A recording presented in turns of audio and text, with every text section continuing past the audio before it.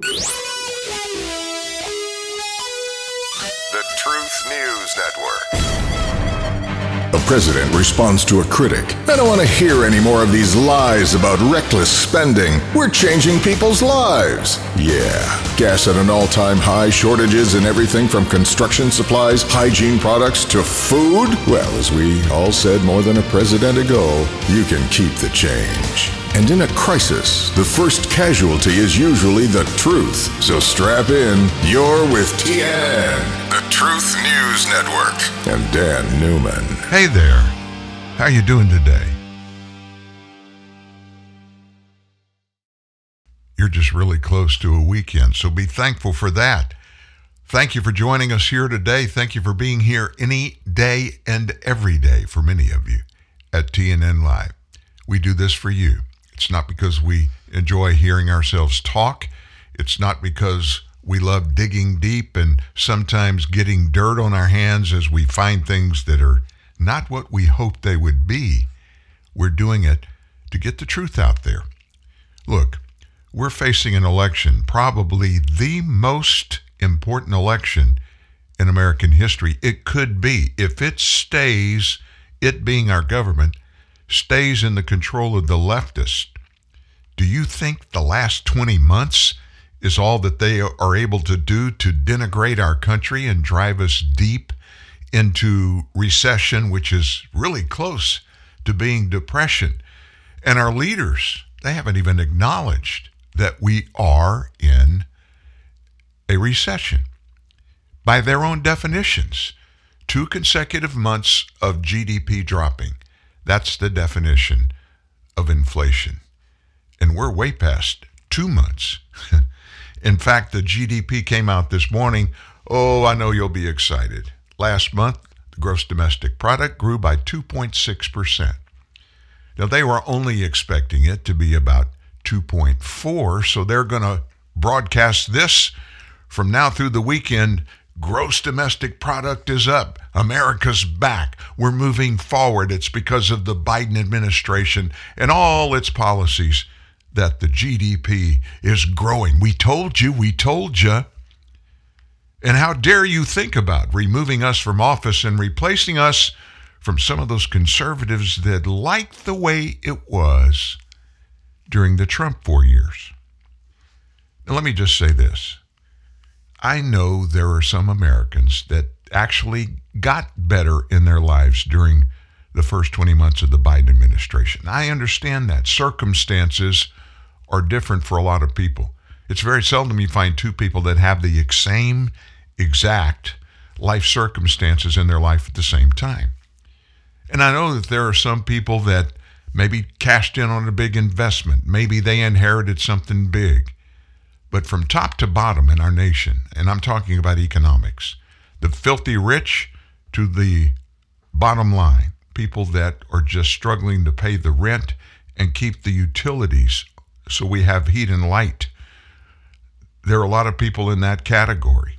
From top to bottom, overall, our lives economically have been horribly influenced in only negative ways by the policies of this administration and Democrats in Congress. I was in a prayer meeting I do it every morning at 6 a.m. Central Time. It's a 30-minute prayer meeting with some friends, and it's at our church. It's televised live on Facebook. It's called 6 a.m. Prayer with Pastor Denny Duran. If you want to check it out on Facebook, feel free to do so. And we got to talking. Now, we pretty much stay away from politics on the most part. And if we ever bring it up, it's certainly not from a partisan perspective, because there are a lot of people in every church that are on both sides of the political aisle. But we talked about truth this morning. And truth is a Christian thing. Truth is a gospel thing. I mean, the Bible, it just spelled it out. You shall know the truth, and the truth shall set you free. It didn't say the truth shall give you a leg up in a political race. No. It said the truth will set you free. That means, if you look at the verbiage and the phrasing, that means we're not free. We're in bondage to the opposite of truth. Now, that's a scary thought. We're the United States of America. For 260 years, we've been the place, we've been the diamond that everybody looks at shining. We look at the rest of the world, and the rest of the world has always been clamoring, man, I wish I could be in the United States. I wish I could be a citizen of the United States. And yet, we have a president, we have an administration, pretty much top to bottom, that are 180 degrees away from that thought process. They won't acknowledge it, but what have we always told you about the Democrats? When they point fingers at others that aren't like-minded, that aren't in the tank for the left, and they scream and holler and point fingers, look at what happened in the Russia collusion investigation. They screamed, they hollered, Donald Trump colluded with Russia and Vladimir Putin put him in office in 2016. They screamed that from even before the election. He gets elected, and apparently he got elected by a majority of the American people. That's why he was elected. They never accepted the fact that it was a fair election. They never gave any details to back it up. But Donald Trump, he colluded with Vladimir Putin. Russia put him in office. They still, some of them, still maintain that. So what does that mean in Democrat Party leftist liberal speak? I've told you before, anytime they scream and holler pointing fingers at their political opponents about evil, about wrongdoing, about the purposes of those evil conservatives and those mega people, when they do that, you can bet your bippy they're doing exactly what they're pointing at their political opposites and saying the political opposites are doing. So what do they say is going on right now? I heard last night, a little clip from an MSNBC show, Joy Reid, the Readout. She had two guests on her show at this particular time, and all three of them collectively. They called any conservative anti-Semites. They're fascist, close to being Nazis. They even mentioned that. They never give any specifics that point to it.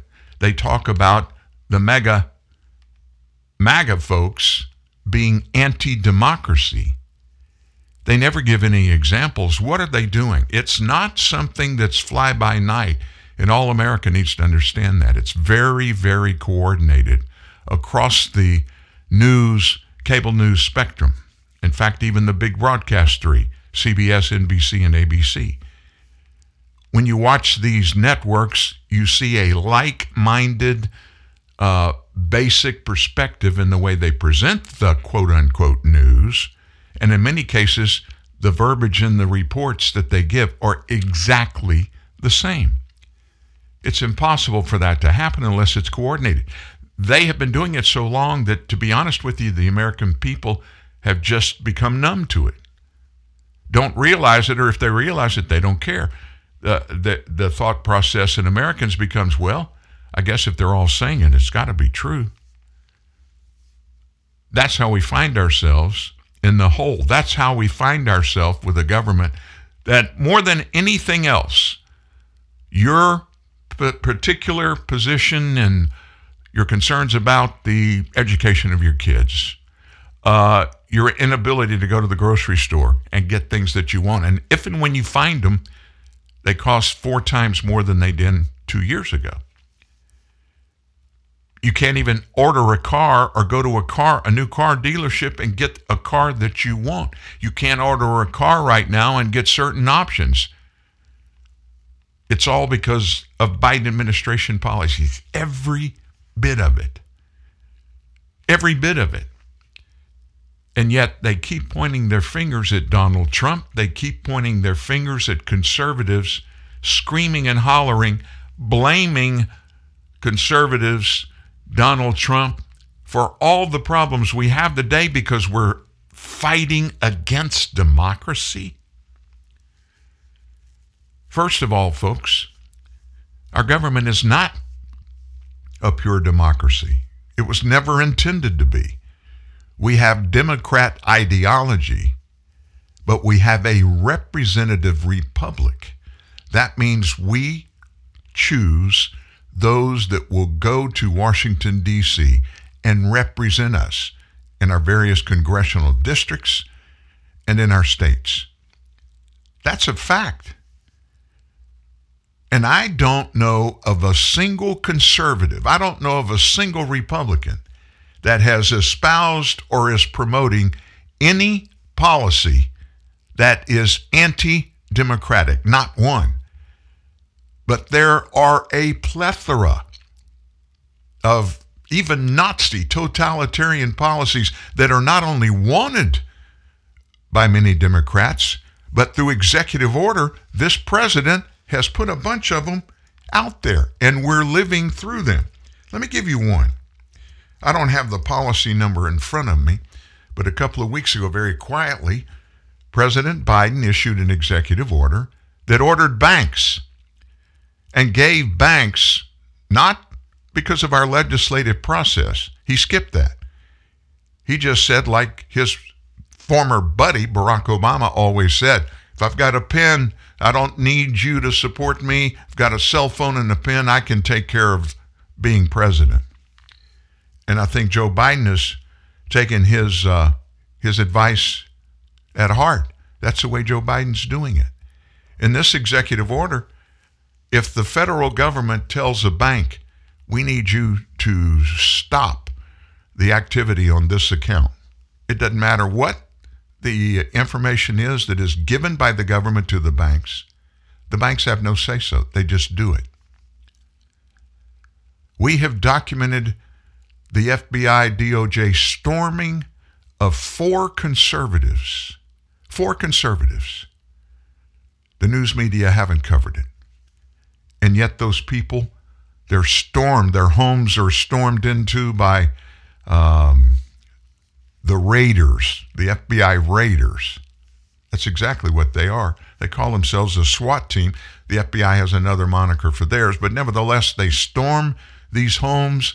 They grab these people. They handcuff them, take them outside, and in many cases have cameras there to document it, and then they're taken away. One former ABC producer who's producing a documentary on what happened in Afghanistan 4 months ago. 4 months ago, the FBI in the middle of the night stormed his house, took him away, and nobody knows where he is. He hasn't been seen since. Does that sound like the United States of America? No, it doesn't to me, and it certainly isn't. It certainly isn't. And it goes back way, way, way back. During the Obama administration, before that, the Clinton administration, we had some of it in the Bush 43 administration. Oh my gosh, you can't say that, Dan. Look, just because somebody has a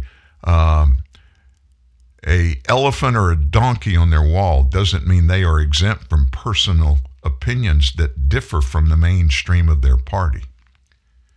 I'm not going to go into any of that. But just look back at our COVID pandemic. Look at what happened back then and what is being exposed almost daily. We're finding out vaccines don't work. We're finding out that masking up, social distancing, did not help at all. We're finding out the boosters that they're forcing on many people. Do you realize your kids, if your kids go to public school next year, they're going to have a COVID-19 vaccine or they're not going to school? Our government is just ratcheting down, consuming more and more power, taking away more and more rights of the American people without the legislative process. 100,000 people died last year from overdoses.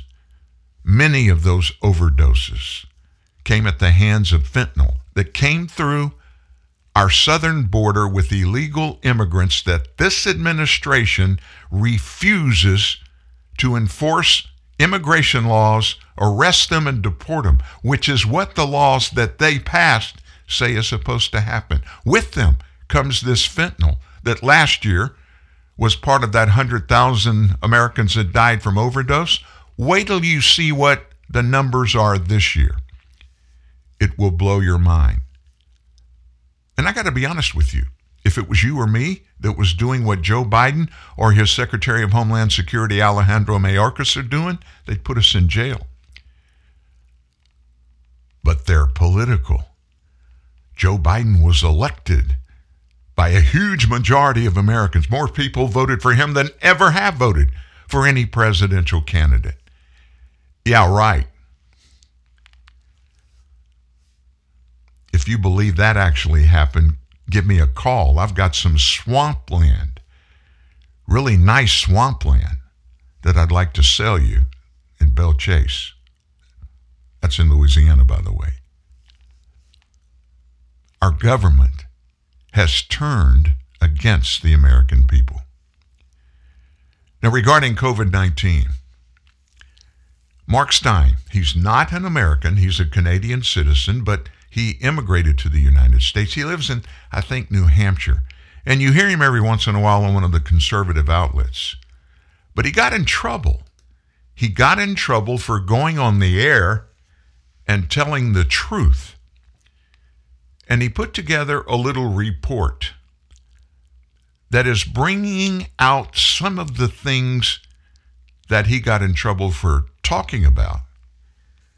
And you're hearing it and seeing it in mainstream media here in the United States regarding COVID-19 and vaccines and adverse reactions to the vaccinations themselves. You've heard doctors on this show.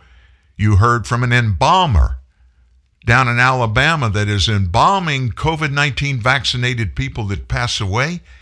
And when they go to embalm them, they can't because their veins and arteries are full of something that is almost like plastic. And they can actually pull it out in strips. What is it? It's those people's blood that has, for some reason, he's never seen it before. There are embalmers all over the world that are reporting the same thing. It's a side effect, and it doesn't happen to every person, but it happens to a whole bunch of them. COVID-19. I want you to listen to Mark Stein.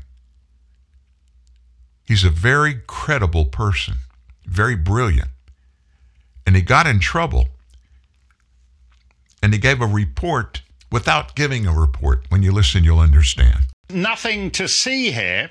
On Sunday, mountain biker Rab Wardell won the Scottish cross-country championship, the national championship. On Monday, the champ went on BBC Scotland to talk about his victory. Talk me through it then. How do you contend with 3 punctures in a race like this and go on to lift the gold medal? Unfortunately, I'm probably a little bit too well practiced in managing punctures, but no, it was to be honest, it was a bit of a disaster. But no, just have to keep on trucking and keep racing. And I guess still felt confident that I'd be able to catch the leaders and win. So yeah, just give it my best shot. So a tremendous come-from-behind win on the Sunday. On the Monday, he's on the BBC talking about it, full of life there. Then he goes home and dies.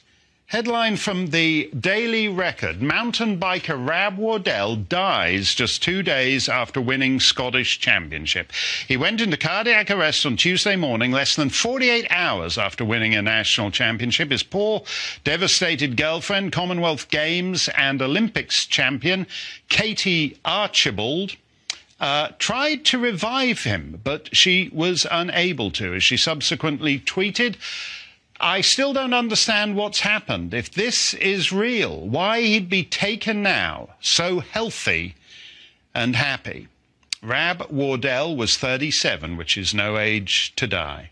Nothing to see here in cycling and nothing to see here in rugby. From the Huddersfield Daily Examiner, Tributes to Halifax rugby player Ben, who has died suddenly, aged 30. Ben from Siddle died suddenly on Monday, leaving his family and friends completely shocked. The 30-year-old dad played competitive rugby for a host of local league and union teams, including Huddersfield Giants and Bradford Bulls. Nothing to see here in rugby, nothing to see here in cycling, nothing to see here in football. From the Daily Mirror, quote, "Tributes have poured in after the sudden death of West Belfast footballer Molly White." Molly White was 20 and a rising star in women's football. Nothing to see here in boxing. Also from the Belfast Telegraph, a young boxer who passed away suddenly had an infectious smile and kind-hearted nature.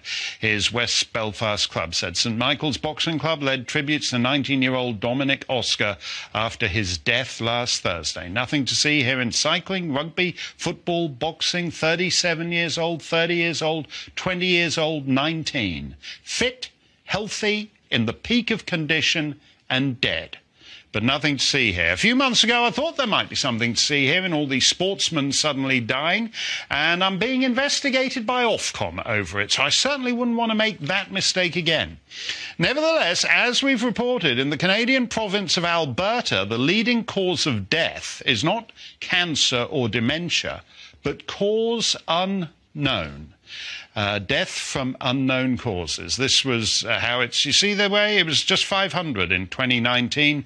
2 years later, it's 3,500. Cause unknown is now spreading to other provinces, including my own native sod, Ontario. On Saturday, Ria Vernort from Hamilton was jet skiing on Lake Ontario with old friends she hadn't seen since the COVID came along. The friends turned away and then looked back and saw Ms. Vanort's body floating in the lake. Also sudden death. She was 32 and a paramedic, which I mention because it means certain things can be inferred. She leaves a 6-year-old daughter. Okay, let's move from the case studies to the big picture. Here is a table from a new report. I expect you're wondering who it's by, some crazy far-right QAnon conspiracy theorist? No, it's the US Society of Actuaries. An actuary, for the benefit of you Twitter trolls, is a person who calculates insurance risk. And if you don't do that accurately, you wind up paying out a lot more money than you ever intended to. So let's look at table 5.7 from the Society of Actuaries, showing excess deaths in America broken down by age. Focus on that red bit. We'll come to that in a minute. At the left-hand side of the table from 2020, the spring and summer of COVID, it's not good. You can see excess deaths of 15 and 16%. Thank goodness all those vaccines came along, eh? But then look at the third quarter of 2021. Twice as many dead 35 to 44-year-olds as there should be. And actually almost as lousy numbers for those in their late 20s and early 50s. So look at that, excess mortality for 25 to 54-year-olds, young and middle-aged Americans. Anything going on in the third quarter of 2021? Well, that was actually the peak of vaccine mandates in America, where in a variety of occupations, from paramedics to Manhattan waitresses in diners, you had to get jabbed to keep your job. And oddly enough, that coincides with massive excess mortality among people in the prime of life. But altogether now, correlation is not causation. That's the dispositive line there. Okay, we've seen a similar picture in the European Union. Here's the latest report from Eurostat. They're keeping it simple here. The pale yellow is for countries with the lowest excess deaths. So that's like Hungary, where deaths are actually down 0.3%. Slovakia, deaths are down 1.9%. Bulgaria, 7.9%. So Bulgaria's got the opposite problem from most places. It's got excess life. You'll scan the Bulgar papers in vain for sudden death from cause unknown. Whereas that dark maroon there, those are the worst countries with excess mortality over 15%. Estonia, 16.2%. Spain, 16.7%. Portugal, excess mortality of 23.9%. More dead bodies than usual. Tell you what, just for fun, boys and girls, let's also take a look at vaccination rates in Europe. This is the rundown of countries. So look at that. The least vaccinated country in Europe is Bulgaria, and they also have the least excess mortality. And the most vaccinated country in Europe is Malta, which isn't included in the excess mortality stats. So let's go to the second most vaccinated country in Europe, Portugal. And they have the highest excess mortality in Europe. So the lowest country with the lowest vaccination rate has the lowest excess mortality, and the country with the highest vaccination rate has the highest excess mortality. But altogether now, correlation is not causation. And therefore, there's nothing to see here. You know, you just heard some examples of what's happening. And remember, all of this began in Europe. In Europe. You heard Mark Stein, and most of the reports he gave were about European countries and what happened in those countries regarding deaths, unexplainable deaths. Nothing to see here, right? Yeah, there's something to see there, but nobody wants to talk about it. At least nobody in government wants to talk about it because it'll make them look bad. Now, let me just tell you this. We don't hear a lot about that. We don't hear a lot about the causation of all of the adverse reactions, not from COVID-19, but from the vaccinations that are there. And we talk about this. We used to talk about it every day. We talk about it maybe once a week now because we're on the downside of it. People are not getting as sick. Not as many people are getting sick. And not as many people are dying. Believe me, if they were, we'd hear about it. They'd be cramming it down our throats. And remember, last year and the year before, one thing was evident. COVID-19 kicked the butts of all the flu viruses. It killed them all. Because reports of flu and reports of death from flu just fell through the floor. There were hardly any people in the United States that were diagnosed with the flu and died. Why is that? You and I both know. It was the flu. A bunch of COVID-19 was flu. Oh my gosh, Dan, you're not a doctor. You can't say that. Give me another explanation. Did the flu just mysteriously go away for the first time in American history? You and I both know it didn't. So what made it go away? It didn't go away. It didn't go away. It was still here, but it was being misdiagnosed in many cases as COVID-19. That's okay. That's okay. But let me tell you something else you don't know about. When you look at the United States, every year our population grows. It grows significantly. Last year, more people in the United States died than were born. First time in recorded American history.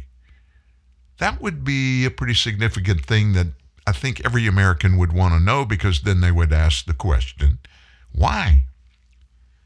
And the reason they don't report that and the mainstream media don't touch it is because we would ask the question, why?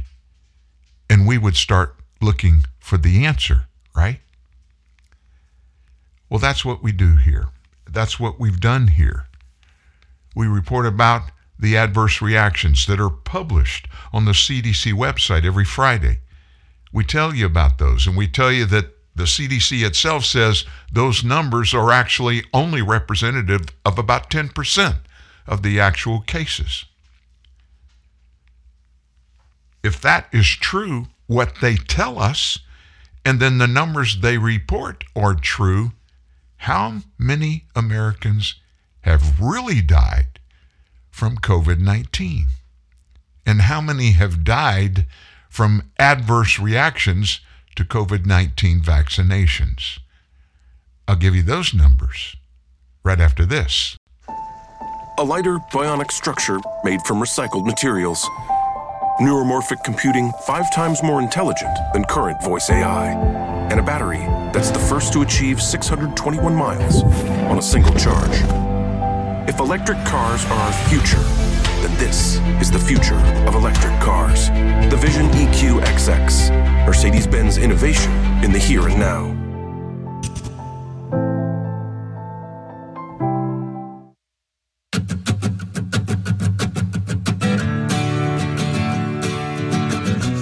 Starbucks Via Instant is made with the same 100% Arabica beans served at Starbucks. So it's the only instant with the rich, delicious taste of the Starbucks coffees you love and takes only seconds to make.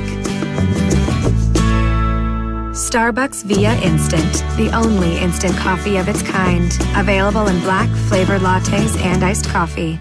Look, we know that boy's gonna ask again, so let's be ready. Fine, I'll be him. You ready? Ready. Mom, could you hook me up with a GoPhone? You'll run up the bill, son. Yo, that's whack, Moms. GoPhone is totally different. What, it'll only cost me an arm? Chillax. It has unlimited talk and text. Seriously? Word. Okay, we'll get a GoPhone. Really? Really? That is the bomb. Do you even know what the bomb means? Yes. No. GoPhone, only from AT&T. With unlimited talk to 65 million wireless AT&T customers, and now unlimited text to anyone on any network. AT&T, your world delivered. Hi, Tom Bodette. Motel 6's new improved website lets you book a room and save more for what you travel for faster than ever. Even faster than you can find your keys, which you swore were right on the little hooky thing by the garage door where they always are, and we can land a robot on a comet, but we can't keep keys from disappearing. Oh, here they are. Left them in my jacket. Don't you hate that? I'm Tom Bodette for the new improved Motel6.com, and we'll leave the light on for you.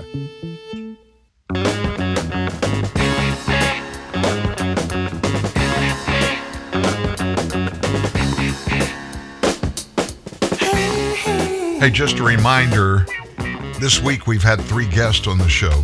We had Congressman Mike Johnson on the first day of the week.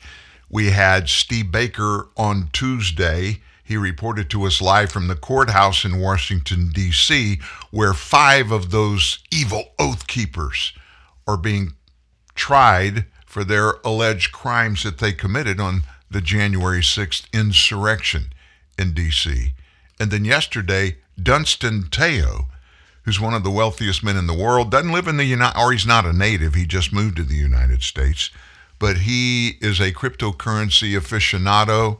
He's been heavily involved in Bitcoin and other cryptocurrencies, and is a co-founder of a new cryptocurrency, Philcoin. If you don't know anything about it, you need to listen to yesterday's story, because he gives us some information that has a lot to do, not just with Philcoin and not just with cryptocurrency, but a lot to do with things that are in the making in the United States of America regarding your money and your government. What could that be? Listen to the interview. It happened in the second hour. So if you go to the show on any one of your podcast favorites, TNN Live is the title, and you look at yesterday's show, go halfway through because it's the second hour. It's about a 35-minute interview, full, jam-packed full of information regarding cryptocurrency. I don't want to learn anything about cryptocurrency. Yeah, you need to, because according to Dunstan Teo, all of us, if we want to protect the money that we have, we're looking at a case where we're going to stop putting it in our regular bank accounts. Why? Because according to Joe Biden, the government can go into your bank account and seize it at any time without any explanation. Okay, check it out. That's yesterday, Dunstan Teo. Today, going into the break, I told you about deaths, mysterious deaths You just heard Mark Stein talk about it happening around the world. You're not supposed to talk about it because it's another conspiracy, Dan. Well, this one isn't. I'm looking at the Open VAERS website. It's published every Friday and has been for decades by the Centers for Disease Control. And what it is, when people die around the nation, the coroners are supposed to fill out a report, a CDC report, and send it in every week. And they tell us that that happens only in the cases of between 10% and 60% of the deaths that die. So what does that mean? What it means is the numbers I'm about to give you of the biggest adverse reactions, and including death, are actually only representative of between 10% and 60% of the people, the real people that died that the reports didn't come in. So the number one adverse reaction that's reported is problems with the heart, myocarditis or pericarditis. These are the reported such incidents that happened that were reported to the CDC through October 14th. That's the last day of the report. 53,302 cases of myocarditis or pericarditis. Now, when you factor in what the CDC number said, it could be as high as 533,000, or, let's see, that would be 50% more. This is crazy, but this is our government that's telling us that. Heart attacks from 16,947,000 to 6 times that. And here's the big one. Deaths. Now, these are incidents that happen as a result not of COVID-19, but as a vaccination. The numbers of deaths, 31,569 reported. So when you do the math, that could be obviously, according to the CDC, from 315,000 all the way up to, let's see, let me do 31,000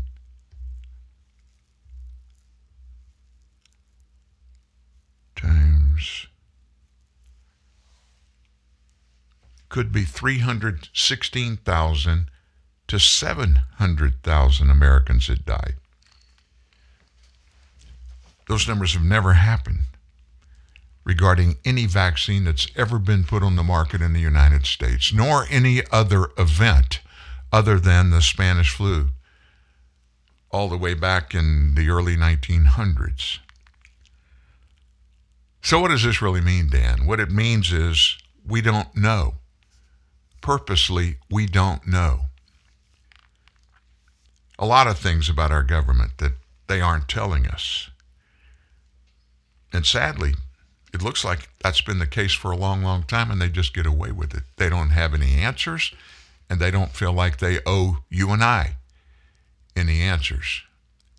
But that's just the way it is. So what's going on in our government today? Well, it's all about money, right? It's all about money. And this debate after debate that we're hearing and watching now, most of it boils down to about, 2 or 3 things, big things. Economy and inflation is pretty much number one. Some places it's crime. Some places it's abortion, but it's way down the line. But nevertheless, money is the biggie. You remember what happened back in the Clinton administration, his second one, when the election was underway, the campaign series, and we were approaching an election, a presidential election. And there was all kinds of figuring, pontification by the news media about Bill Clinton being reelected. Why? He was right at that time. He was in the middle of being impeached, and he had this big-time romantic affair in the Oval Office with a person that worked in the president's office, in his administration, Monica Lewinsky. And so there were all kinds of discussions about all of this on the news media, as you can imagine. And my buddy from South Louisiana came up, and he made a statement that has stuck through elections ever since, talking about what is important to the American voter. And he tagged it as, quote, "It's the economy, stupid." What he was saying is people make their decision on who they are going to vote for based upon their economic conditions at the time. So, right now, abortion is the 7th most important issue for Hispanic voters specifically, and this is according to the Washington Free Beacon. Hispanics rank cost of living and inflation, jobs and economy, healthcare, crime, climate change, and immigration as more pressing issues than is abortion. They surveyed 1,288 Hispanic voters nationwide. Now, why am I giving you Hispanic demographics? It's because the Hispanic population is growing very, very, very fast. It's about to become the number one minority in the nation. And many people think it already is. The poll's findings will likely concern Democrats who have centered their midterm election pitch on abortion in an attempt to win over Latinos. In Nevada, for example, embattled Democrat Senator Catherine Cortez Masto, she's running Spanish language ads on abortion, even as voters in the state overwhelmingly identify the economy as their top issue. Hispanic voters are expected to tip the scales in that race. Roughly 20% of Nevada midterm voters will be Latino come November, come 2 weeks now. Cortez Masto, she's long relied on Hispanic voters to drive her electoral success. In 2016, she won 61% of the Latino vote. 6 years later, just 49% of Hispanic voters backed her.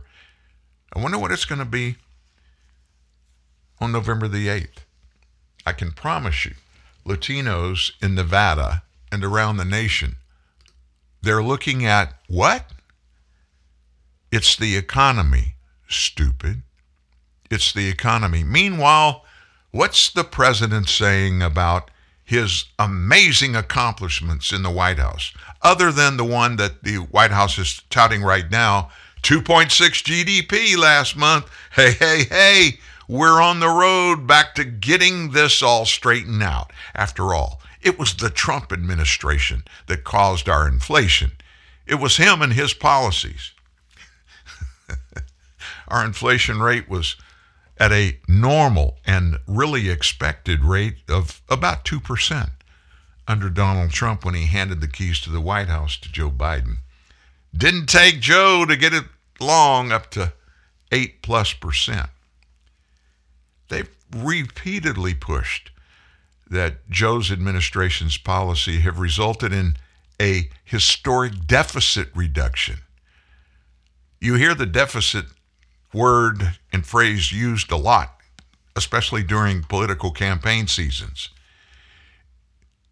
A deficit, what it is, the federal government has X number of dollars they're going to spend. Well, if they spend $100 and only have $70 that come in tax revenue, they spent $30 more than they had. That $30 is the deficit. So we have a historic deficit reduction, according to Joe Biden.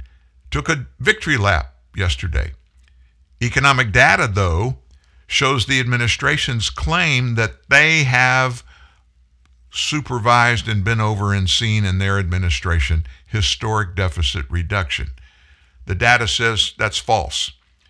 It shows the reduction was not caused by any of his agenda.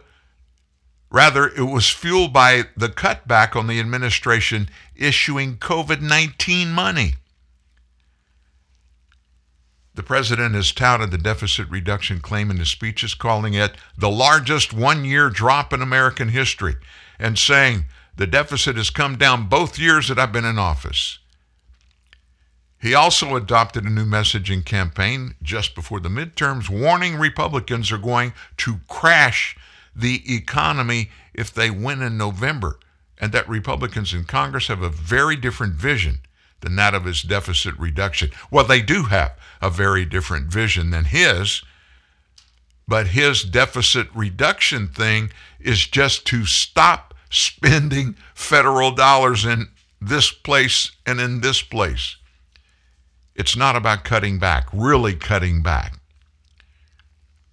The deficit did fall from $2.8 trillion in fiscal year 2021 down to $1.4 trillion in fiscal year 2022. But the entirety of that reduction is a result of shrinking or expiring COVID relief. Now, that's from the Committee for a Responsible Federal Budget. That's from somebody that has the real numbers. And Joe Biden didn't take and wasn't responsible for that reduced spending. I mean, come on now. There's never been a Democrat that saw a dollar laying around that they wouldn't spend. And you don't have to have it in sight as long as the bank's going to cover your overdraft. If you're the federal government, by goodness, we're going to go do it because we need to help these American people. So what's the latest on our election? Well, we won't get into it all, but down in Florida, Ron DeSantis is running for re-election. That race is beginning to look like a blowout. And the U.S. Senate race is barely any closer. That's according to new polling. Ron DeSantis, the incumbent government, has the support of 55 registered voters, 55%. Democrat challenger Charlie Crist at 41%. Approximately 4% of those that participated in this poll did not have a preference or they wouldn't give an answer, while less than 1% of those polled planned to vote for a third party. Given DeSantis' historic fundraising and popularity among Republicans, his lead in this race is not surprising. That's according to Dr. Michael Bender. He's a PORL faculty director. The surprise in these numbers is that a statewide race in Florida is closer to a blowout than a recount. Boy, that hadn't happened in a long time. Regarding the senatorial race, 54% indicated they're going to vote for Senator Marco Rubio. 43% of those favored Democrat candidate Representative Val Demings. About 3% of those who responded did not know or refused to give an answer. Now, Fox News, their power rating, rate the race between DeSantis and Crist as likely Republican in the Florida Senate race as leaning Republican. That's just one big race going on. How about out west? Arizona GOP's Kari Lake blows the governor's race wide open. She leads Governor Hobbs by 11 points. This is a big upset. She's taken a commanding double-digit lead, has Kari Lake, in the governor's race. GOP candidate Blake Masters is neck and neck with Senator Mark Kelly in the U.S. Senate race. The Insider Advantage poll that is sponsored by a TV station in Phoenix shows that 54% of likely voters are backing Kari Lake, a former news anchor for their station, while 45% are supporting Hobbs. About 2% are undecided. The Republican is reportedly polling better among older demographics and with Latinos. That's what we talked about in our opening story. That's in Arizona.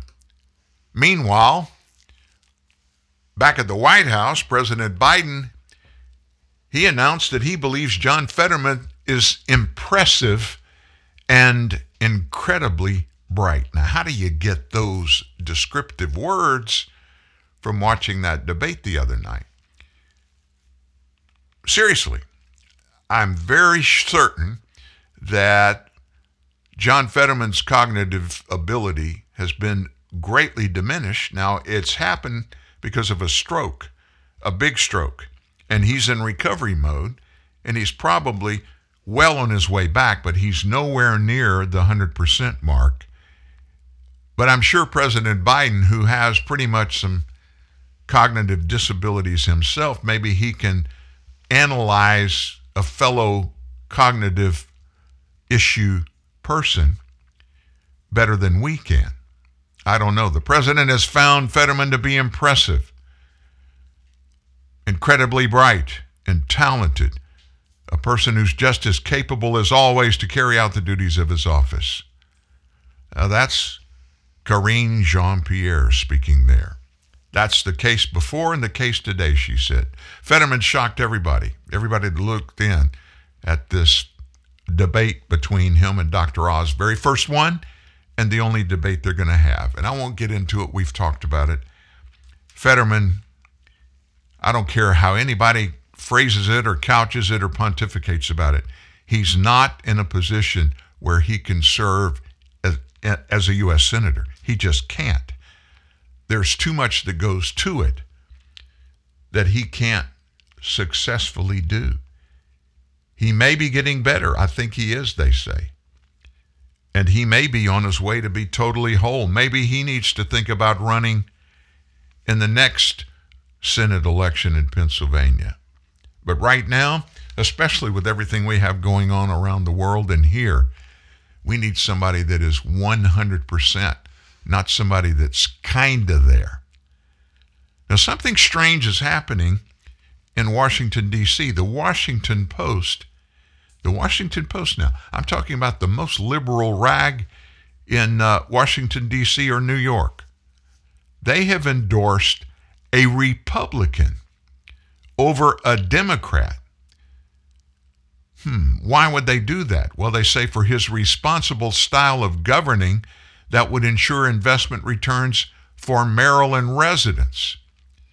Hartford County Executive Barry Glassman was endorsed over Democrat Del Brooks Learman because he is a traditional Republican who is against the GOP's MAGA wing and would hold the position with a restrained approach compared to the Democrat Learman, who they feel will leverage the tax fund to reward companies who align with her priorities. Glassman's restrained approach would align with the state's law and constitution. Furthermore, he presents the only realistic chance for any Republican to win a statewide office in this election cycle. You can mark this down. This is a shocker. The Washington Post has endorsed a Republican. My, oh my. So what about your vice president? Well, she's mine too. Sometimes we wish she wasn't. But what is she up to? Kamala Harris certainly isn't doing what she was told to do and what we were told she was going to do, which was to tackle our illegal immigration problem by going to Central America and handling it with leaders down there, getting to the root of the problem. Great job she's done. Illegal immigration has gone through the roof. We don't know how many illegals are in our country today. We don't know how many came into the country since January 1. We estimate, based upon those that have come in and we know they're here, 2.7 million. Now, experts tell us that the gotaways typically would be exactly or close to equal to the ones we knew. So if that's the case, we're looking at 5 million plus. Our vice president has tackled it. Listen to what she said. Well, first of all, I'm a child of parents who marched for civil rights in the 60s. And I have always been and always will be a supporter of peaceful protest, she began. Many peaceful protests over the history of our country have led to an expansion of rights and an expansion of civil rights. So that's where I stand on a peaceful protest. Now, this is a conversation about her actions. You remember in the George Floyd riots after George Floyd died? You remember what she did? These people that were protesting, that were burning and destroying parts of Minneapolis. I mean, a big part of Minneapolis. Businesses were destroyed, totally destroyed. People lost their livelihoods over these riots and the looting and stuff that happened. Those that were guilty and being tried for their guilt and complicity in those riots and destruction, they were being arrested and were about to be prosecuted.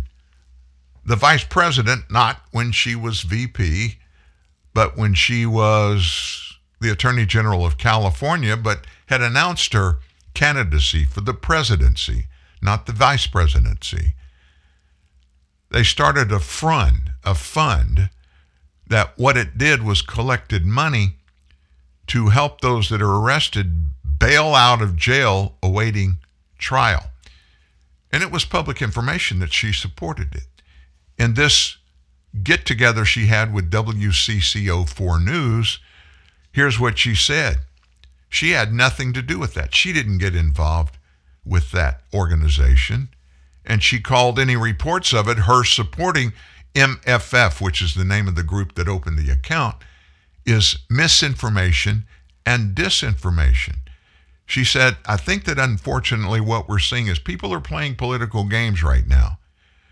We're just days away from midterms, and we have sadly not seen a lack of misinformation and disinformation. And I think this is another one of those examples. However, a tweet asking for donations on behalf of that organization, it's still on her Twitter page. When MMF rose to prominence during the Black Lives Matter riots of 2020, it was revealed that the funds were going to more than just peaceful protesters, including one alleged child rapist and a man who was suspected of brutally attacking his own mother.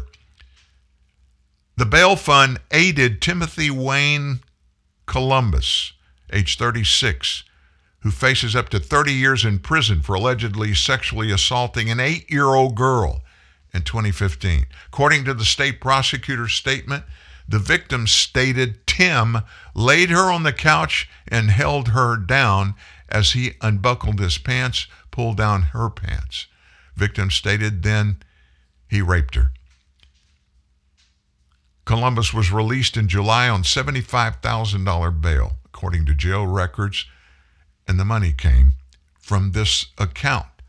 The day following his release, Columbus signed a document requesting the court to return any refunded bail money to MFF. And that verified that this account that Kamala Harris was promoting and donated to herself, that's just one person that was bailed out from that money. Richard Raynell Kelly is another. Age 53, he's facing 2 decades in jail on charges of burglary and first-degree assault after he allegedly broke into the home of his 71-year-old mother in violation of an active order of protection in April. After the woman confronted Kelly about trespassing in her home, he allegedly grabbed her by the shoulders, yanked her down from the stairs, and began punching and kicking her in the ribs, back, and right eye. This is from court records. He then allegedly taped his mom's ankles and wrist, proceeded to run up and down the stairs multiple times, stepping on her each time he passed her. Then he threatened to kill her, then sat down and ate food on the couch where he could keep an eye on her, who was still laying duct tape at the bottom of the stairs. Listen to this, he ended up falling to sleep. He finally left the house when he woke up to find the bruised and bloody woman in the process of cutting herself free with a blender blade. She sustained a swollen eye as well as bruises on her chest, shoulders, back, and legs, which noted that police found a pool of blood at the base of the stairs where she was allegedly assaulted. He was arrested, then released from jail on $4,000 bail. Kelly signed a similar refund request document the same day again that the bail money came from MFF. By the way, a week later, he violated his house arrest. The sheriff's office said there was still an active felony warrant for his arrest. Both suspects were bailed out using MFF money within 2 months of VP Harris asking for donations to the fund. But she said yesterday, I didn't do that. That is disinformation or misinformation, whichever one you want to say. You know what the worst part of this is? She's the vice president of the United States. She knows everything she says in public will be on video for her lifetime and even after. And she doesn't care. Democrats don't care. They lie with impunity. They disguise and cover up with impunity, knowing that anything they say, and they are alleged to be saying it, and then they deny it, they're caught in a lie. She is a heartbeat away from being president. And she still lies about that. How do you feel as an American? How do other Americans feel about that? Well, I don't think anybody is okay with lying. But it's impacting people around the world, people that are looking in and watching our political process, especially our president and vice president, because we are the number one nation in the world, the most powerful nation in the world. It's critical to our partners in democracy that everything at the top of our government goes smoothly. It impacts people all the way down in Australia. Now, something to cheer us up. Well, perhaps amuse us rather than cheer us up. Listen to the Vice President of the United States, Kamala Harris, she of the awkward laugh and bumbling diplomacy. Have a look at her at an event to promote electrifying school buses. So here's the thing. Who doesn't love a yellow school bus, right? Can you raise your hand if you love a yellow school bus, right? Just, there's something about and most of us, many of us went to school on the yellow school bus, right? And it's part of our experience growing up. It's part of a nostalgia and a memory of the excitement and joy of going to school, to be with your favorite teacher, to be with your best friends, and to learn. The school bus takes us there. Yep, the school bus takes you to school. The yellow school bus takes you to school. Remember, Harris, as they say, is one heartbeat away from the leadership of the free world. One set of airport stairs or bad bicycle dismount from the White House. I hope they're taking good care of President Joe Biden. That, you heard, is the President of the United States is picked to be his running mate. And she's a heartbeat away from being the President of the United States. Think about it. All of this, once I was 20 years old, now I'm 69. That's all because of the passage of time. And I went to a restaurant and I ate a great steak dinner about 60 days ago that I'll never forget. And today, I can't afford that same steak dinner. And it's all because of the passage of time. One heartbeat away from being president, Kamala Harris, but yet they want to talk about big yellow buses. Now, something to cheer They don't us want up. to talk about the problems and stuff that you and I face. They can't. They don't have answers. Real truth, real news. TNN, the Truth News Network. Dunkin' is putting a whole new spin on pumpkin at Dunkin' with our new pumpkin cream cold brew. Smooth, bold cold brew topped with velvety pumpkin cream cold foam made with cinnamon and nutmeg spices. And there's more pumpkin for you to love, like the delicious fall classic, our pumpkin spice signature latte. Rich espresso topped with whipped cream, caramel drizzle, and cinnamon sugar. That's how we pumpkin at Dunkin'. Sip into the fall season with the new pumpkin cream cold brew or pumpkin spice signature latte. America runs on Dunkin'. Price and participation may vary. Limited time offer. Exclusions apply. Here's good news. Even with high unemployment, there's still a need for hundreds of thousands of cybersecurity professionals in the U.S. right now. And My Computer Career is training people to help meet the demand. No IT experience? No problem. Take the free career evaluation today at mycomputercareer.edu. Start your new life as an IT pro in as little as 4 months. Grants covering up to 53% of the cost are available to those who qualify. It's not rocket science. It's mycomputercareer.edu. I'm Papa John, pizza maker. The quality of every ingredient is important to me.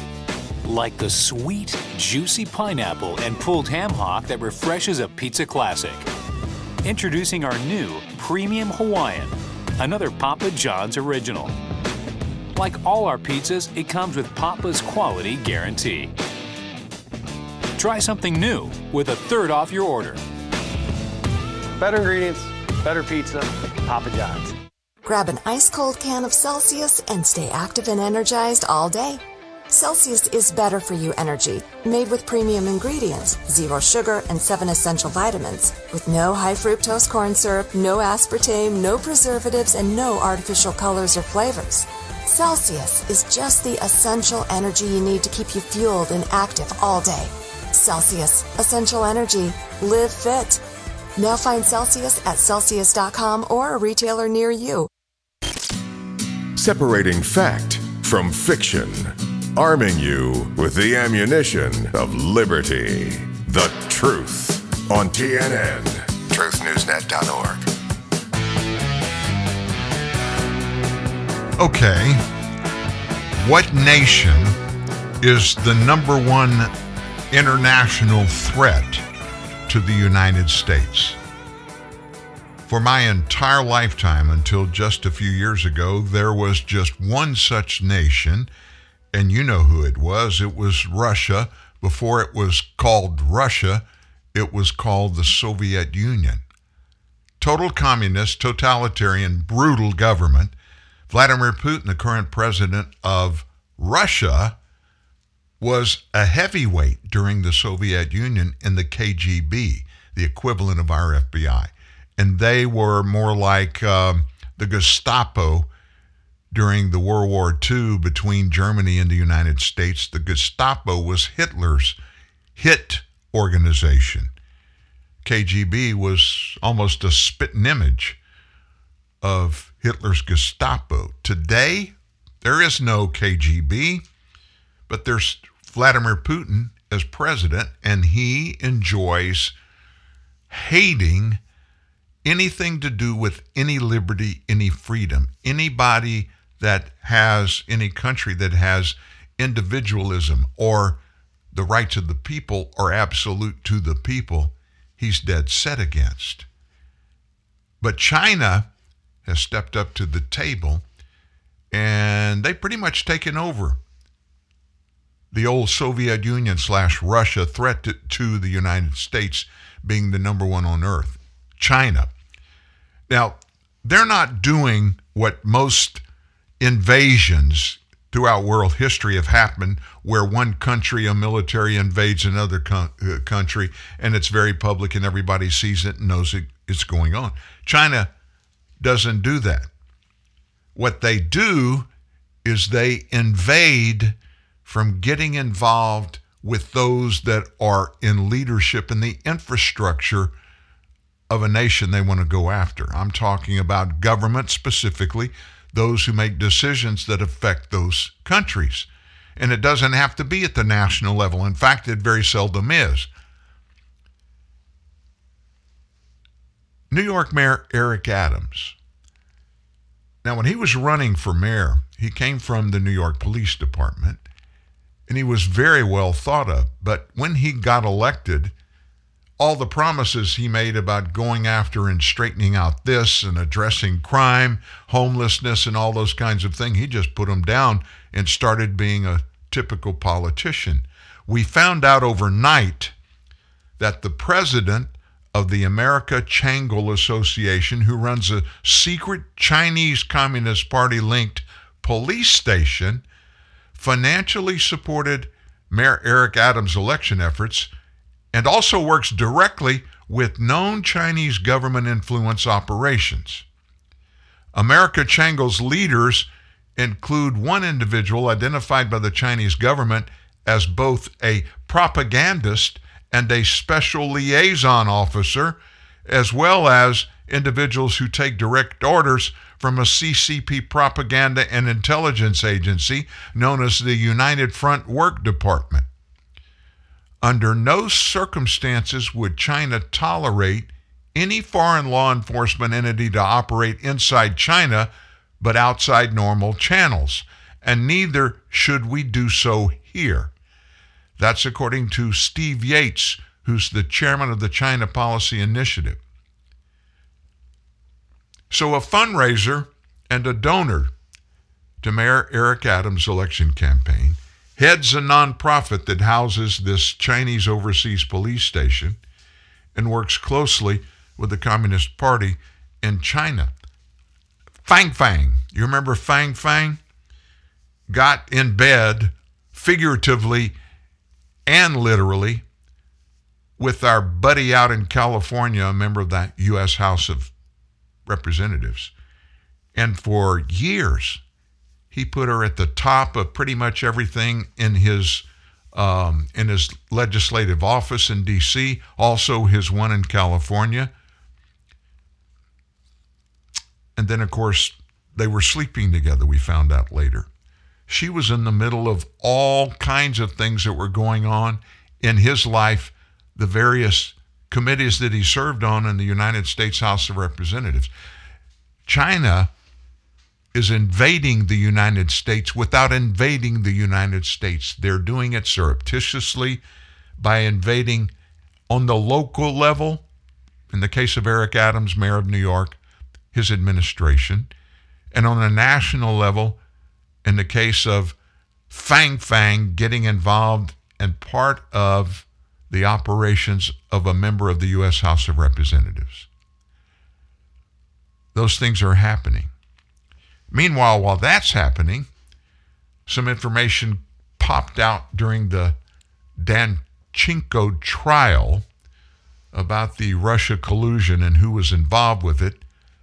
An FBI email that was previously not known to the public has revealed that the FBI planned to make Igor Danchenko the primary source of British former spy Christopher Steele's Trump dossier. They were going to name him formally a confidential human source before they ever even interviewed him. They looked at him and said, hey, here's a link that we can use, and it would sound credible when we go after Donald Trump. This revelation, this email, was discovered as a result of Special Counsel Durham's case against Danchenko, and it indicates the FBI on purpose targeted presidential candidate, later President Donald Trump, with claims it already knew at the time were not true. We suspected that, but you couldn't say anything about it because we didn't have any evidence until now. So this revelation of this email, which was discovered as a result of that Durham case against Danchenko, it indicates that the FBI did it all on purpose. That email, of which only the subject line has been made public, was first uncovered by an internet sleuth who goes by the moniker Walkify and was included in hundreds of unused exhibits from Danchenko's trial. The FBI used him, Danchenko, who was acquitted last week on all charges of lying to the FBI, by the way, in its investigation of Trump, despite knowing that Danchenko had helped fabricate the dossier. This is just nuts. We have always suspected it was happening, and we found out it was confirmed. The FBI was in the tank. They were conducting illegal activities to try to get rid of Donald Trump before he became president and then after he became president. And we all suspected it. We're talking about the Department of Justice, the FBI. How much more crud, how much more dirt is there on people in the FBI and things that they have done or things that they have allegedly done or want to do, and it's all against American citizens. That's the part that scares us, and it should scare us more than anything else.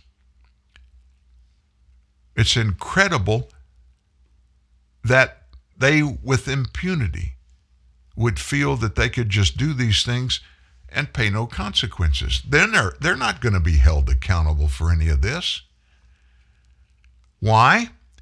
Because according to the power that exists in the political world on the 7th floor of the J. Edgar Hoover building where the FBI lives, anybody that does anything that goes counter to what they're supposed to do and counter to the laws, they forget about those at the Department of Justice. If they want to do something, they just go do it. Pretty much like the Biden administration. If they want to do something, they just go do it. If they want to enforce laws, they'll enforce laws. If they don't want to enforce them, they won't enforce them. Forget about what the law says about it.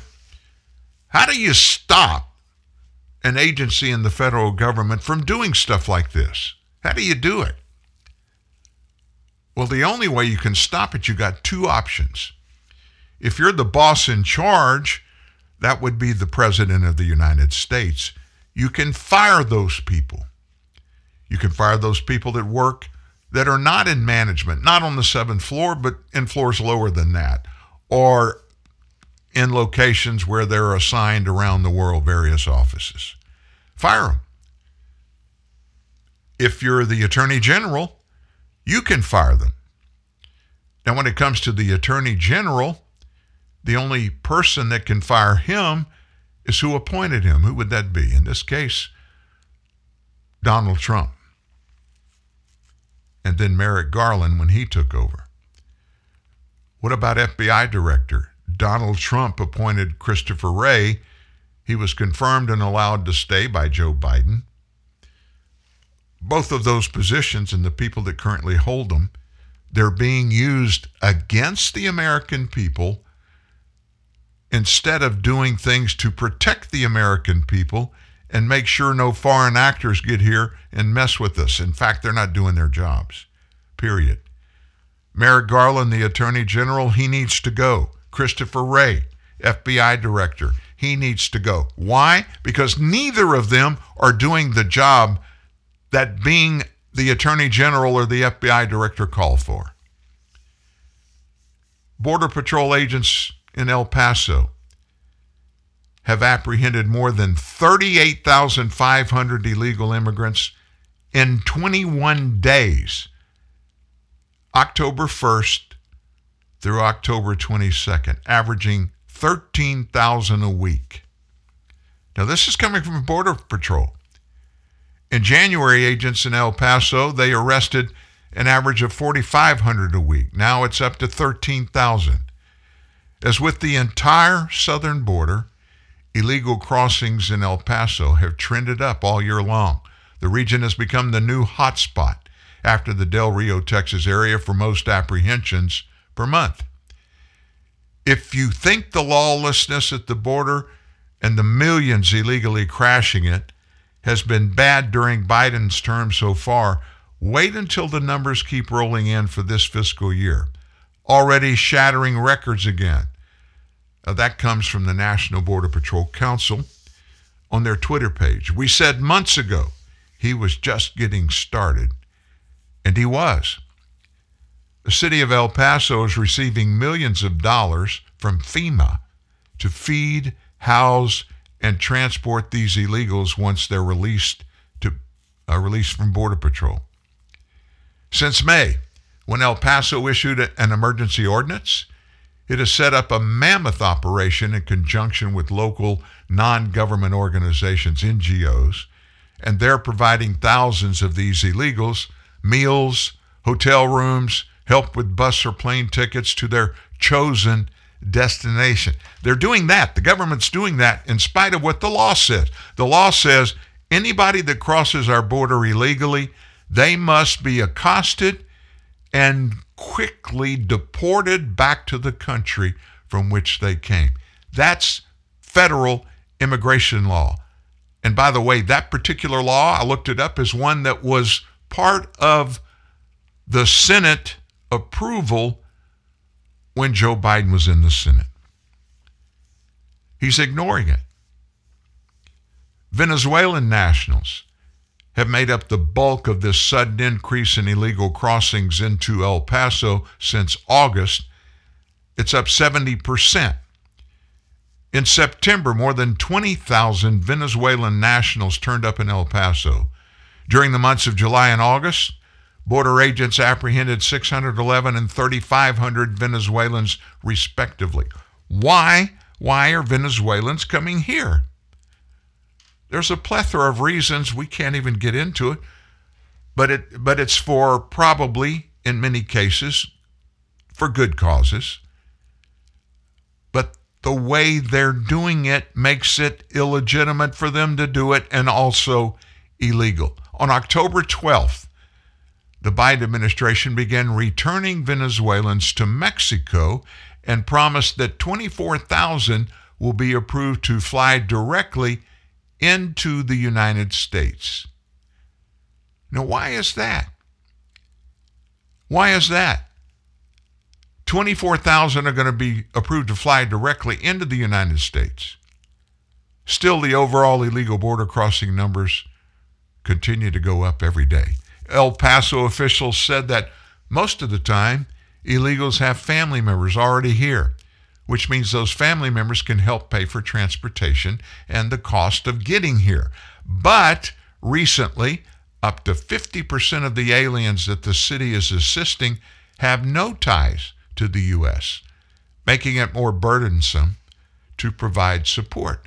And of course, when they get to that point, the Democrat mayor of El Paso, he's a Democrat. He calls Joe Biden's office, Alejandro Mayorkas, Secretary of Homeland Security, and says, "Hey, Mr. Secretary, we got 13,000 a day coming in here.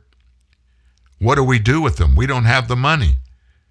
And Alejandro Mayorkas, he says, "Don't you worry about it. We'll wire transfer you a few $1 million more today." Think about that. El Paso City Council members, some of them, were pushing to declare a local disaster during a meeting at the end of September. Costs were going through the roof. Some of it was being paid by the feds, but a bunch of it wasn't. Costs have risen from $55,000 a day to $250,000 a day for the city. That's from the city manager, Tommy Gonzalez.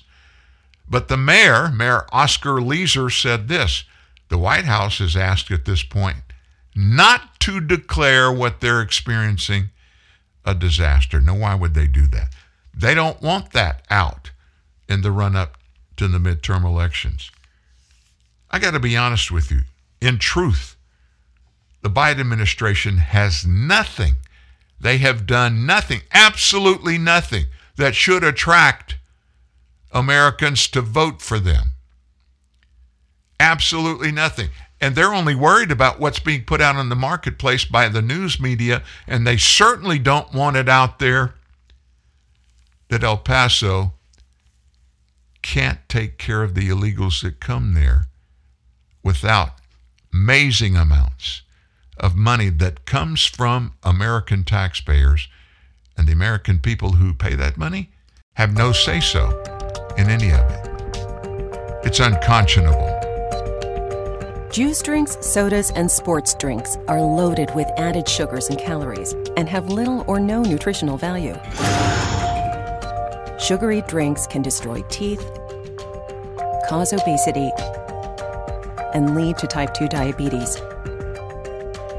Sugar bites. Protect your kids.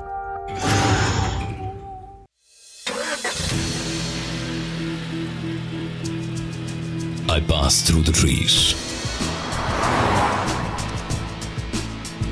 I leave behind the mountains. I wave in the air. I fly over the birds. And I wish, when I complete my journey, I leave behind a better world. Honda Civic Hybrid, India's first hybrid car with IV Tech engine. Leave behind a better world. What can milk do? Well, it can turn you into a morning person. It can help fuel some pretty tough stuff. and it can definitely make cartoons funnier. No, it can't. Oh, well, it can have a little edge. But come on, even kiddies love it. It'll keep up with you at any age. It makes engines whir and creme brulee creamy. It's one of the easiest labels you'll ever read. And anything that makes this happen is pretty special. In fact, what can't milk do?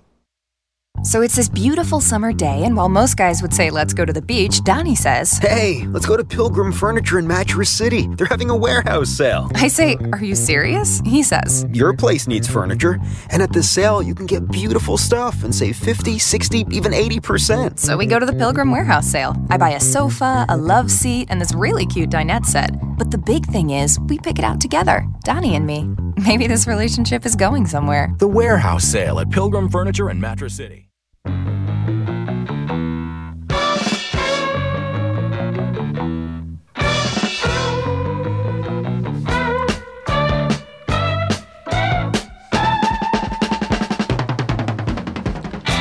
Kind of unusual. You know who's weighed in talking about the actual purpose and reasons for the swarming of the southern border by illegal aliens that are coming through Central America? Guatemalan President Alejandro Giamatti. He said that the Biden administration's announcement of its decision to end Title 42, it hasn't come to pass. It's still in place. Just the announcement of that unleashed a wave of immigrants bound for the U.S. Guatemala, over the last few weeks and a couple of months, has seen large waves of illegal migrants because of Biden's policies here in the U.S., including its announcement to scrap Title 42, and that's the public health order used to expel certain migrants to mitigate the spread of COVID. Giamatti, he was speaking to the, the Daily Caller's News Foundation. The CDC announced on April 1st that Title 42 would end on May 23, but the move was blocked in a lawsuit led by Republican states, and it's still, that ban is in place. But Joe Biden and Alejandro Mayorkas, they don't care. They just let them keep coming. Guatemala has seen large waves of illegals coming through their country. I don't know why, other than they want to get here and Joe Biden's welcoming them in. The Biden administration also instituted a new rule to send illegal migrants from Venezuela while granting legal entry to 24,000 other Venezuelans that meet certain qualifications. Giamatti said that the program is also leading to problems in his country as Venezuelans continue to pass through with a new uncertain fate. And now he said that the Venezuelans, we understand, that have possibly obtained a visa, that means another problem for Guatemala. We have no relationship with Venezuela. We don't have diplomatic exchanges. We don't have an embassy here or there. Therefore, we can't issue passports or any kind of identification for Venezuelan nationals here in Guatemala. That means a huge amount of a floating population that is going to become a serious problem for this country while we remain stopping them here. So another country, not us. We've heard about what this has done to Mexico. But another country, a leader of another country has said, stop it. Stop it. We can't handle these Venezuelans, and they're coming through our country because of what you're telling them. And, of course, what you're not telling them. And then when they get to the southern border, what's Mayorkas' crew doing down there? They're just waving them on in. Y'all come on down. We could do every show, every story in every show about our immigration issues. And we just talked about, I think, 3 of them. And I'm going to change subjects here.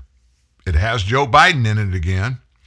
You remember the railroad union strike that was pending a few weeks ago that was going to shut down the nation? Not a single American news media has reported what I'm about to tell you. I looked during the last break.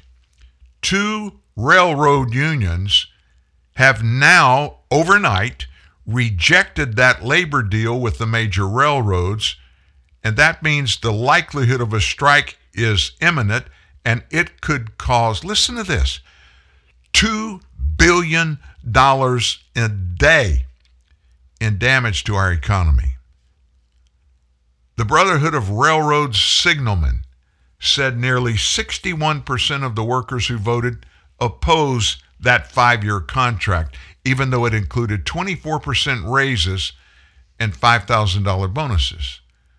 They're the second rail union to reject that deal this month, after over half of track maintenance workers represented by the Brotherhood of Maintenance of Way Employee Division who voted opposed the contract. BMWED set a deadline of November 19th to get a deal done before a strike would take place. Union President Michael Baldwin, he endorsed Labor Secretary Marty Walsh, who helped broker the deal. Baldwin cited the lack of good faith bargaining by the railroads, said the recommendations of a board of arbitrators that President Biden appointed this summer denied workers the basic right of paid time off for illness. The unions say the railroads, and that includes a couple that reported more than $1 billion profit in the third quarter, can easily afford to offer paid sick time. The negotiations included CXS, Union Pacific, Norfolk Southern, BNSF, and Kansas City Southern Railroads. The railroads maintain that the unions have agreed during decades of negotiation to forego paid sick leave in favor of higher wages and more generous short-term disability benefits that kick in after 4 days of absences and continue for up to a year. They have rejected all demands for paid sick time, although if they did offer the unions that, represent engineers and conductors 3 days of unpaid leave to tend to medical appointments, as long as workers give 30-day notice. The railroads have refused to offer workers much more than what the Presidential Emergency Board of Arbitrators recommended. They say the board rejected unions' request for paid sick time in favor of recommending the largest wage increases in more than 4 decades. Now, what does this all boil down to? I can tell you what it is. These unions. Now, I'm going to pontificate for a second about labor unions. Back in the early 1900s, when American corporations and business was just taking off, really getting going, the Industrial Revolution had happened and everything had changed in our economy and the way it was structured and how we were doing all the things that we were doing economically to benefit all those here in the U.S. Also, by the way, that made us number one in the economic operations of a nation on the planet. When all that began, unions were critical for the workers in all these plants and these companies and operations like the railroad, where there was a lot of physical activity going. Workers were required in some cases to work 16 hours a day. They had no benefits. They had no paid leave, no health care, nothing. They just went to work. They worked so many hours a week and got paid so many dollars per hour. They had no say-so in anything to do in those companies. And if they disagreed with anything the companies were doing, they were probably going to get fired. Unions were critical at that time. I mean, that was a time where there needed to be somebody, an intermediary, that can intervene for the workers of America. And those were the unions. And they got a lot of good things done, and they created the ability to fix the workplaces and all of the quote-unquote infrastructure of the operations of these railroads from top to bottom. But after all of that was instituted, and it took decades to get it where it was functioning every day properly, they got into politics, the unions, and they just began to give massive donations to the political candidates that they felt like would make, once they were elected and got into the U.S. Senate or the U.S. Congress, the House of Representatives, they would lean towards the policies that these unions wanted to have. They could get the government, those elected politicians, to lean their way. And that happened through the years. But now, unions very, very seldom get involved in anything specifically for the good of their union members. They look at the union members as the source of their revenue that they can use, by the way, to have great personal incomes for those in leadership in the unions, but hundreds of millions of dollars across the nation to donate to political candidates. Today, listen to what I'm about to say. Almost with no exception, unions are obsolete and are totally worthless to the American workers that they supposedly represent. I know these factually. How do I know these? I'll tell you this. My next door neighbor for decades was the director of one union, and I'm not going to use a name or talk about the union, but the inside scoop is what I just told you. Now, what does that mean? Well, I can tell you what it means. The end result is we're facing a blackmail from a union inscribed possible walkout that will cost us if it happens. And it looks like November 16th is the deadline. If it happens, they're telling us it could cost us $2 billion a day. Think about that. Now, what does it mean? We won't be getting stuff. I mean, if the railroad goes on strike, you don't see anything moving. Well, what about them coming over on the ships and all that? Yeah, they can come over on ships, but there are only two ways to get the goods and come off those ships. There's only two ways to get them here to Shreveport, Louisiana, or wherever you live. One is by trucks, and the other is by train. And a huge majority come by train. If trains don't move, things don't come. And it's a Ponzi scheme, but it's not a scheme. It's a Ponzi because everybody in the chain, from those that work for the transporters, the trucks, or the people on the trains and the railroad that work there, they're impacted. They're companies that own the trains and the ships are impacted. When they're transported, they end up being transferred to wherever they're supposed to go on a local basis. The people that move those from the rail yards to, let's say, Best Buy, Dillard's, grocery stores, all of those people are impacted. So everybody in the nation pays the price, and these unions know that. And so they found a way to gig the American consumer to get more money. And it's not, sadly, it's not more money for their union members. Yes, in this particular case, they're going to get a big raise. But it's principally so that those unions can pay out millions of dollars in political campaign races. That's driving the boat. So what else is going on as we head into the back part of the week, Dan? Florida Governor Ron DeSantis' new election crimes unit, guess what? They have recommended that state police open a full criminal investigation into a Democrat whistleblower's detailed complaint of a long-running, widespread ballot harvesting operation in the African-American communities in politically important Central Florida. What's in Central Florida? The big one is Orlando. So who's this whistleblower? Former Orange County Commissioner candidate Cynthia Harris.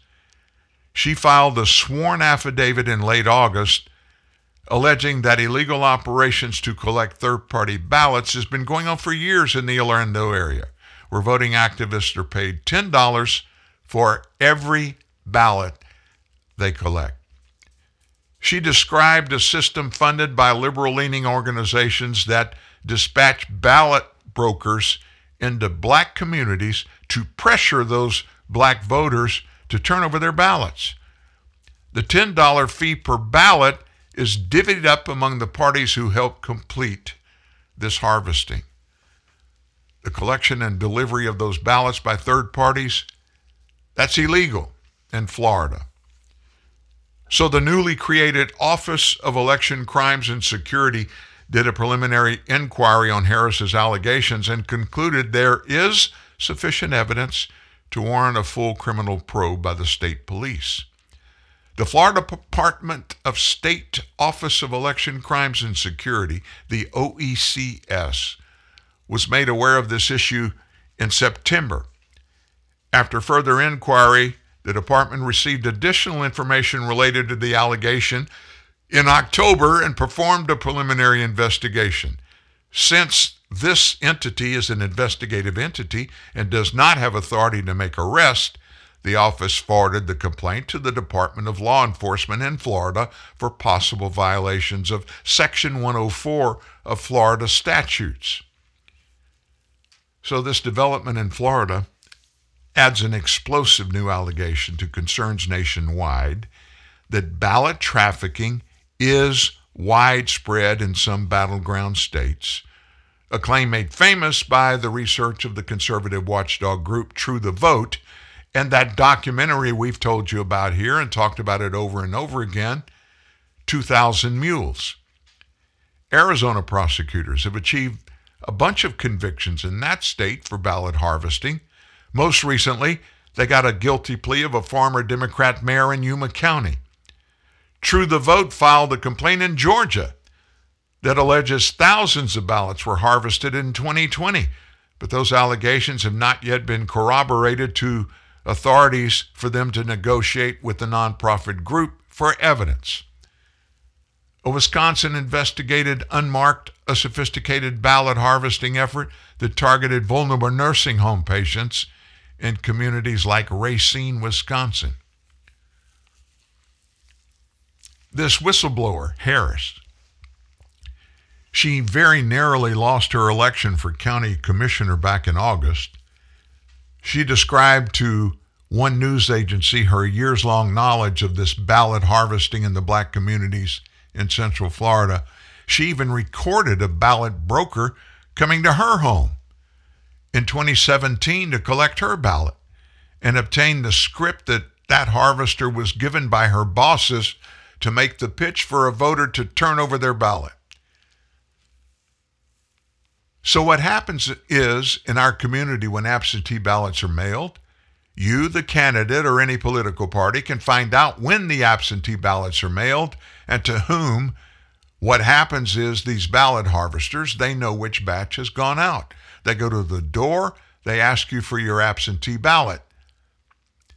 In communities that don't look like me, she said, which is African American, no one does this, she said, referring to white neighborhoods.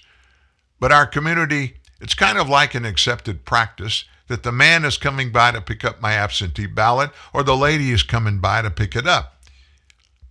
Now, this is in her sworn affidavit. She identifies specific individuals who direct and act as ballot brokers and were paid to collect ballots and provides intricate details on how the system works, along with emails, receipts, video footage, and other evidence. Ballot brokers typically work up to a year in advance, she said. They visit individuals in their homes and assist individual with filling out a request for a mail-in ballot. After the ballot shows up, the voter is instructed to wait for the ballot broker to return to the individual's residence. They're asked not to seal the certificate envelope. In very rare circumstances, she said, if the voter has filled out the ballot and sealed the envelope certificate, the ballot broker will take the ballot, then steam open the sealed envelope. The ballot broker either corrects any votes, if necessary, that were not voted according to their wishes, or they just throw it out. Now, what about nursing homes? Well, according to Harris, for nursing homes, ballot brokers get the list of residents by cross-referencing the address with the voter registration list. The broker figures out how the best way is to make contact, usually through friends and family members that may or may not know they are even part of a scheme. They, quote-unquote, help these residents fill out the mail-in ballot, or they just take it from the nursing home and deliver it to the ballot broker. She has worked as an election poll worker in the past. She said her biggest concern in coming forward is that ballots collected by third parties have no chain of custody, which makes it easier to commit fraud, such as destroying a ballot or even altering it. But remember this, there's no election fraud in our elections. There's none everywhere. Oh, there may be a few here and there. But right now across the nation, dozens of instances of this type of fraud are turning up. I mean, it's happening as we speak. And we don't know what's going on. We may never know, but I tell you what, I think the government of Florida is finding out exactly what's happening. And we'll probably find out. Will it do anything? Will anybody do anything? Well, it depends on who is in the White House and who the resident at the White House is appointed to be the FBI director and the Department of Justice. And in the case of Democrats, I don't know of a single Democrat that served and lived in the White House in my lifetime. Not one Democrat that would not take part in something like this if it's put in front of them. And I'm not personally denigrating anybody. I'm just telling you, Democrats have a way, and they have a history of bending the election process and making it work best for them. What's that all about, Dan? Well, what it's about is winning elections. And that's the only thing that anything matters for these people. Anybody involved in the election cycle, anybody involved in elections, campaigning all the way up to taking an oath of office, the only thing they care about is winning that election. We're not through yet. TNN Live is coming back in 2 minutes. We've got much more in our last quarter hour. Stay with us. Back after this. Uncertain about what you see and hear in mainstream media? Worried about getting the truth? No worries anymore. Get the truth, only the truth, at TNN, the Truth News Network, at truthnewsnet.org. Enrique Santos for Taco Bell. The toasted cheddar chalupa from Taco Bell is back, and I know what you're thinking, because I'm thinking the same thing. Did they really toast 6-month-old aged cheddar right onto a delicious flaky chalupa shell again? Yes, they did. But now it's even tastier. It comes with a crunchy taco, cinnamon twist, and a medium drink, all in a $5 box. That's right, all that for just a little cheddar. But don't forget, it's back for a limited time. The $5 toasted cheddar chalupa box, only at Taco Bell.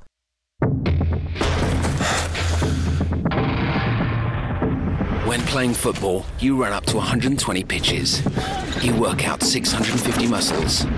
You withstand 3 times your body weight. You treble your adrenaline production.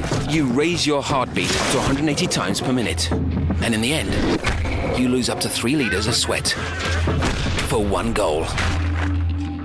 This game is not a game. Gatorade works with no artificial colors or sweeteners.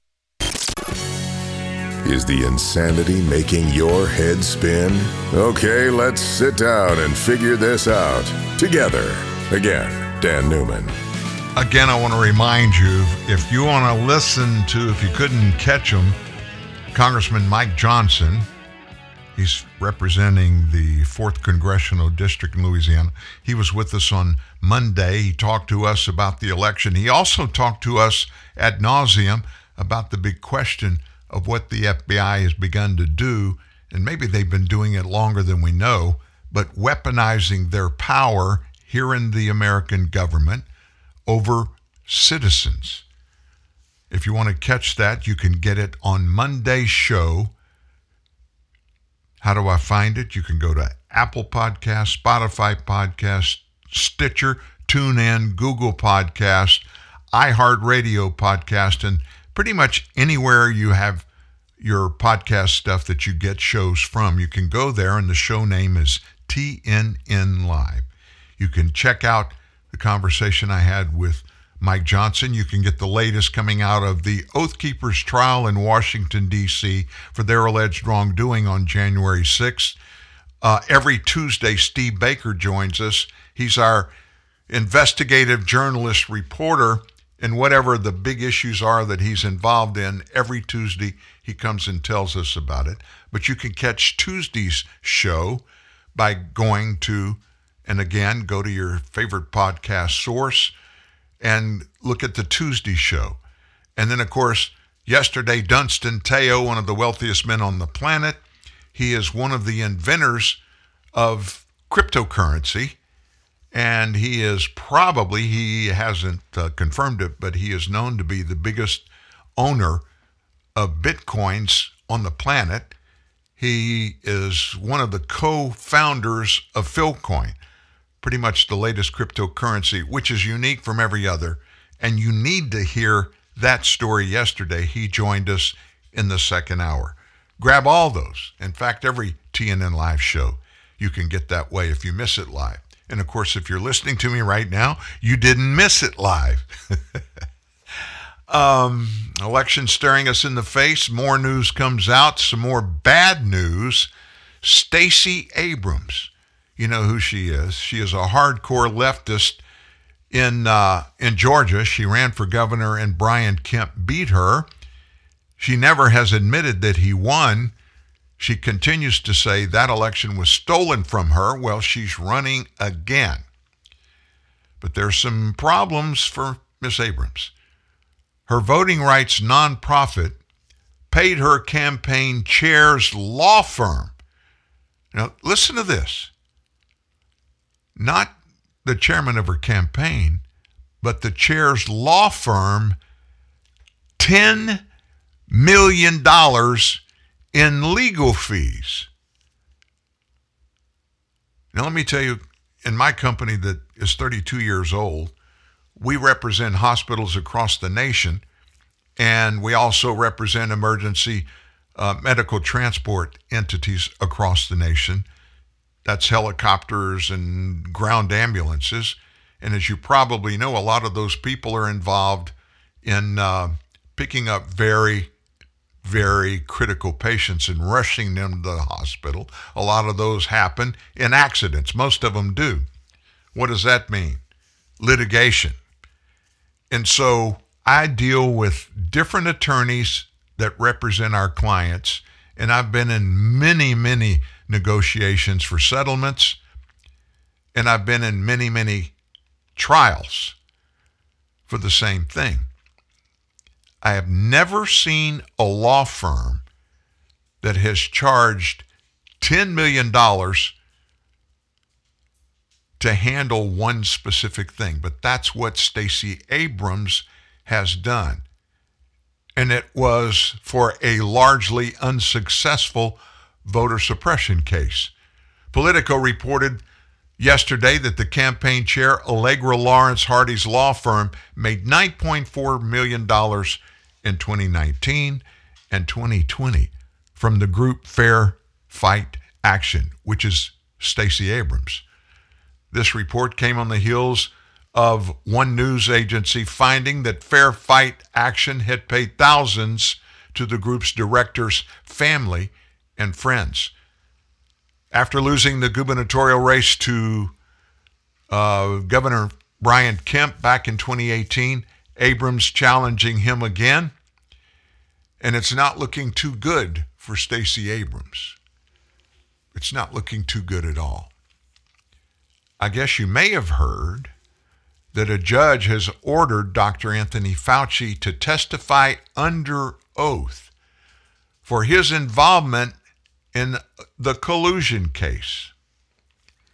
Oh my gosh, everybody was involved in it. Everybody in government, it seems, was involved in it.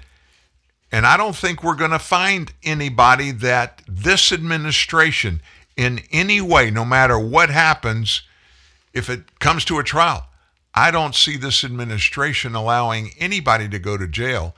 And it doesn't matter how vile and how serious their alleged law breaking was. Have you heard about the latest at CNN? There's a lot of stuff in the way of change going on there. Their new chief, Chris Light, he has warned staffers at CNN that plans to axe jobs at the network, that plan is going to be accelerated within weeks. And he told them to, quote, brace yourselves for unsettling changes. He wrote a letter to these employees yesterday. He said in the letter there was widespread concern about the global economy that will impact people, budgets, and projects. His letter came as he adopted the term right-sizing, R-I-G-H-T-sizing, to describe planned cuts to CNN, which is about 4,500 employees today, and that could leave scores of workers fired and without jobs. Right now, looking around the national news media, there are not a lot of hirings going on. In fact, in this economy, everybody's squelching and they're laying people off. Light took this new job back in May. He's conducted, we're told, a months-long review into the business, which has concluded some departments are bloated. The network's parent company, Warner Brothers Discovery, is also laying off 1,000 of its 40,000 workers before the end of the year. CNN staff fear they face the chopping block. He's already led a cull of veteran staff who has earned the network a reputation as being woke. Trump critics Brian Stelter and John Harwood recently departed CNN in a move that left some staff fearing the most vocally anti-Trump talent was being forced out in a bid to return CNN to the neutral image it enjoyed prior to Trump's election. Leiter told staff there's widespread concern over the global economic outlook. We must factor that risk into our long-term planning. All this together will mean noticeable changes to this organization that, by definition, is unsettling. I got to be honest with you. There's not a single person on air at CNN that I consider to be reputable or that I consider to be qualified to be doing what they're doing. It's a wrap on the show today. We covered a lot, and there's a lot more out there. You stay tuned tomorrow. We'll wrap up the week for you, and we'll help you get started on your weekend. Until then, enjoy a little Becca Shea. We haven't heard from her in a while. We'll see you tomorrow, right here at TNN Live. You guys have a great day.